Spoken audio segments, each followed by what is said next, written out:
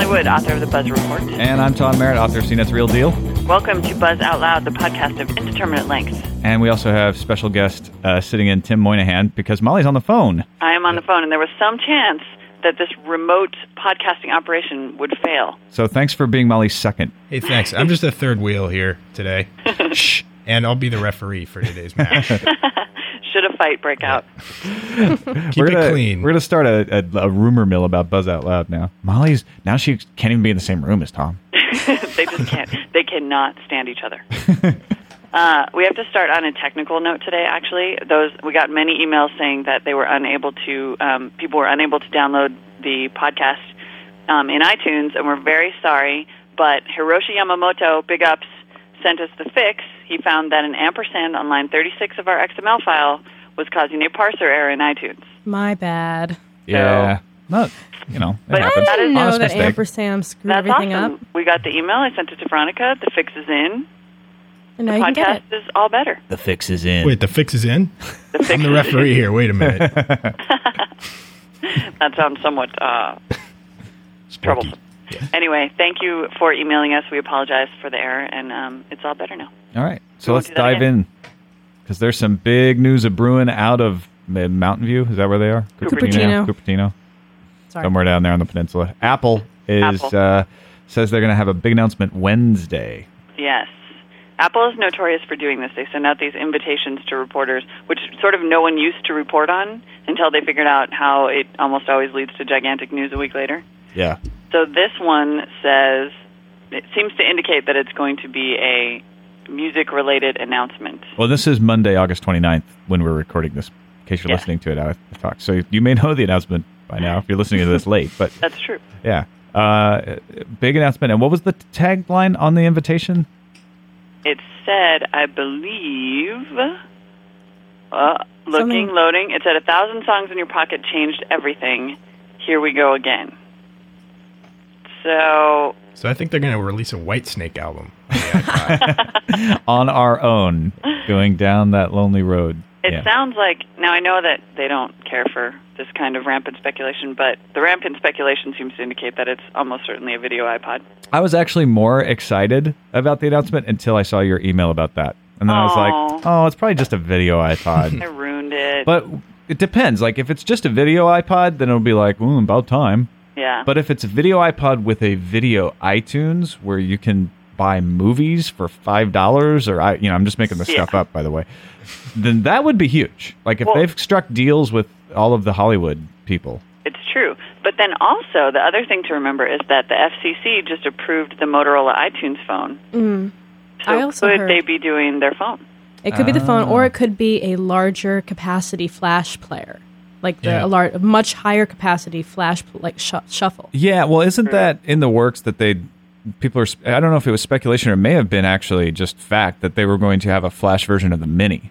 Yeah, because Samsung is putting like 40% of its flash resources towards Apple right now. Right. So it could be a big flash announcement. So. Right. But that wouldn't be Here We Go Again. But it could be a video iPod and a giant shuffle or something like that. Well, it could be Here We Go Again, because it could be now you can hold 1,000 songs on a flash drive that's, a third the size. And has a screen. Woo! Yeah. I've got screen. Oh, yeah. My money's on the dark horse, which is the Wi-Fi pod. Ooh. Yeah. Or the Bluetooth pod. You heard it here. I don't know what you'd do with that, but it would be neat. You could download stuff directly. Oh. Yeah, you could buy your tunes while you're out at the cafe. I can't believe I didn't even, how embarrassing. Well, Shuffle I would not also, see the awesome ramifications of the Wi-Fi pod. Shuffle already has Bluetooth capacity built into it. So it could be Bluetooth or opening up the Bluetooth for things. Yeah, it just sounds big. Like the Here We Go Again does lend itself to like the next step. Like the video iPod. Right. Is kind of seems like the most likely. But I think that is definitely the front runner. Yeah. Or but holograms. Like R2-D2 hologram player. The teleportation iPod.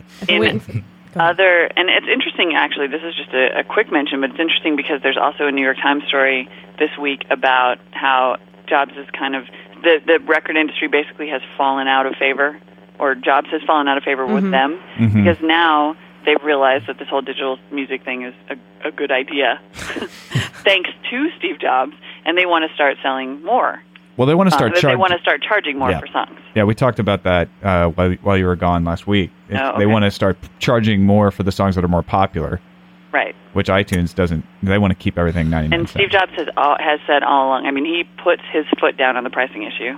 Yep. Because he understands that consumers are only willing to pay so much, which is something that the record industry has never figured out. Well, you know what? RIAA is just going to have to, I mean, the whole record industry, not just RIAA, is going to have to realize that they've got a good thing going with iTunes. Yeah. And they should be very careful not to mess it up. I mean, they definitely know how to make money. I'm not, faulting the record industry at that. So they may be right. They may be able to make more money with this, but they may shoot themselves in the foot down the road. It might be a short-term fix to start charging more. Right. But I understand that they're not going to want to listen to some guy who's the head of an electronics company tell them how to price their business. Well, on the one hand, there's a little arrogance going on there. I can understand that on the one hand, but on the other hand, this is the guy who dragged them kicking and screaming into their own future, right? I mean, they were absolutely about to sue themselves into complete obsolescence by just refusing to even acknowledge the digital music revolution until he came along and said, look, you're going to be fine. You just need to get on iTunes, and then people are going to buy your music instead of stealing it. And so now they're just looking the gift horse right in the mouth. Yeah, saying, good idea, Steve. We'd like a little more money.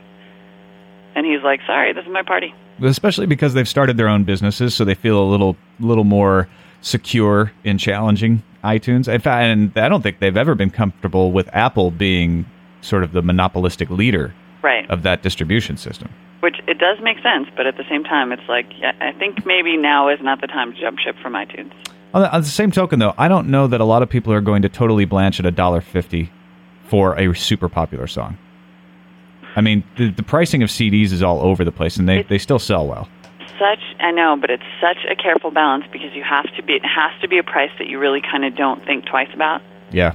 And it's not necessarily that $1.50 is so much, but it's definitely more. There's a psychological thing about under $1, about 99 cents, and then there's the problem of disparate pricing. I mean, I think it's just it's hard to swallow the idea that one song costs one amount, even when it's the exact same sort of digital file structure, and another song costs more. Although purely for profit reasons. People accept that with CDs, though. If you go and buy a $15 single CD and a $10 single CD, people accept that because the $15 is more popular because it's a better band. It's still the same distribution system. Yeah, but I would argue that the steep drop in CD sales argues that people don't accept that with CDs. Well, I think the steep drop in CD sales is because of online distribution.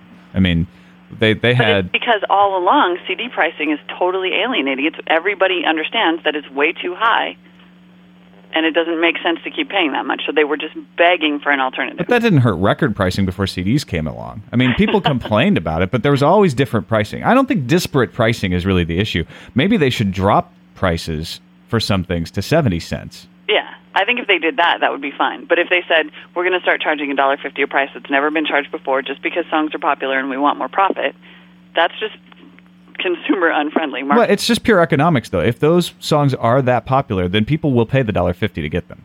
Well, if they won't, then they need to lower the price. That's what remains to be seen.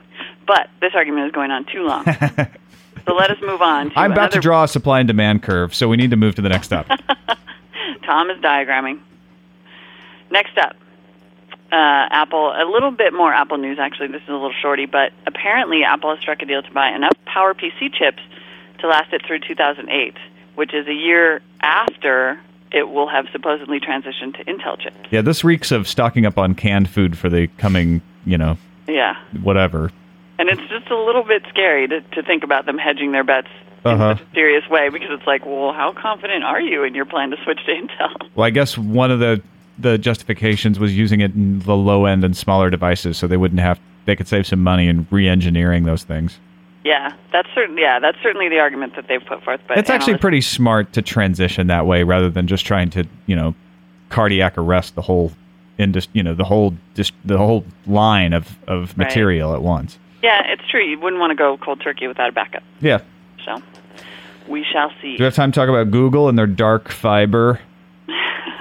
I think we do. And we have an interesting email about that. Yeah. So there's been speculation running rampant, of course, since Google started doing all kinds of weird things like buying up land and putting out an instant messenger, which turned out to be true, not just a rumor. And one of these things is the dark fiber that they've been buying up.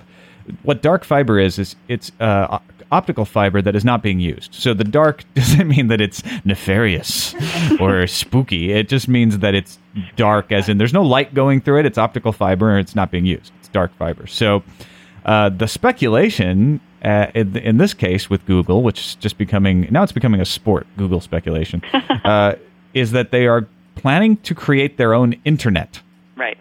Which sounds ridiculous, but the idea would be just a private Google network that people could use, and it would be faster because it would all be fiber, and except maybe to your door, but it would, the interior of it would be faster, and they could control it. Right. They would be able to make sure that it worked the way it should work instead of this wild and woolly internet we have now. Well, yeah, should work being the way that Google defines it. Right. Uh-huh. It's very interesting stuff. I think people are guessing, at least, that the possible business application could be for them to offer something like free Wi-Fi to suck people in, and then have this sort of captive audience that they could just market to nonstop. Yeah, and one of the things about offering free Wi-Fi is that it costs a lot for the bandwidth. But if you own your own internet, right, that kind of mitigates that cost, and maybe you can monetize it just on ads, and every page you have has some AdSense things. That would be a whole lot less intrusive than, say, a net zero type of property where they put up a big banner ad that has to load with JavaScript and right. slows down your whole connection. And another point, actually, to consider about them offering free Wi-Fi is that they could get location-based information from those browsers and tell which hotspot people are using and maybe serve targeted ads that way. Now, if they could get that location and serve coffee, now that is the key. I'd be into it. This actually all raises an interesting point about sort of Google's moves, which touches on we got this great email from Scott, who was talking about, it was in response to our comments about Google Talk and Sidebar, which we said, these are somewhat lame compared to Google's other services, which are not lame. Mm-hmm. So Scott maintains that it's possible that Google, really all of this is about information gathering, and that the reason that they may have gone with just an instant messenger and Sidebar is that it allows them to just start gathering up usernames and tie people to specific identities, which is something that they can't really do with search. Right. Because it's just big and... But they are doing it on search now because they have Gmail and Google Talk. Exactly. So he said, so Scott says that Gmail made a huge inroad for Google in terms of gathering up those usernames, but obviously MSN and Yahoo have user accounts galore and years worth of them, and so he's speculating that the between Gmail, Google Talk, and Sidebar, it's just a huge jump in those usernames and those user accounts. Yeah, that's an interesting thought, Scott, because that is a big buzzword in the web industry right now, which is monetizing registration.